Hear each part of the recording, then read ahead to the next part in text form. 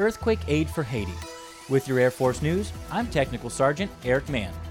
A U.S. Southern Command Situational Awareness Team arrived in Haiti August 15th to work with U.S. Embassy officials and disaster assistance personnel to assess the situation in areas impacted by the recent 7.2 magnitude earthquake.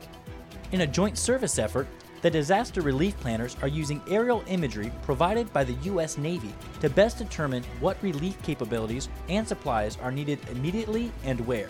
The team's assessments are used by U.S. Southcom mission planners to decide what military capabilities are needed for the relief efforts. U.S. military relief is needed most in the early stage of a disaster relief operation when fewer resources are available.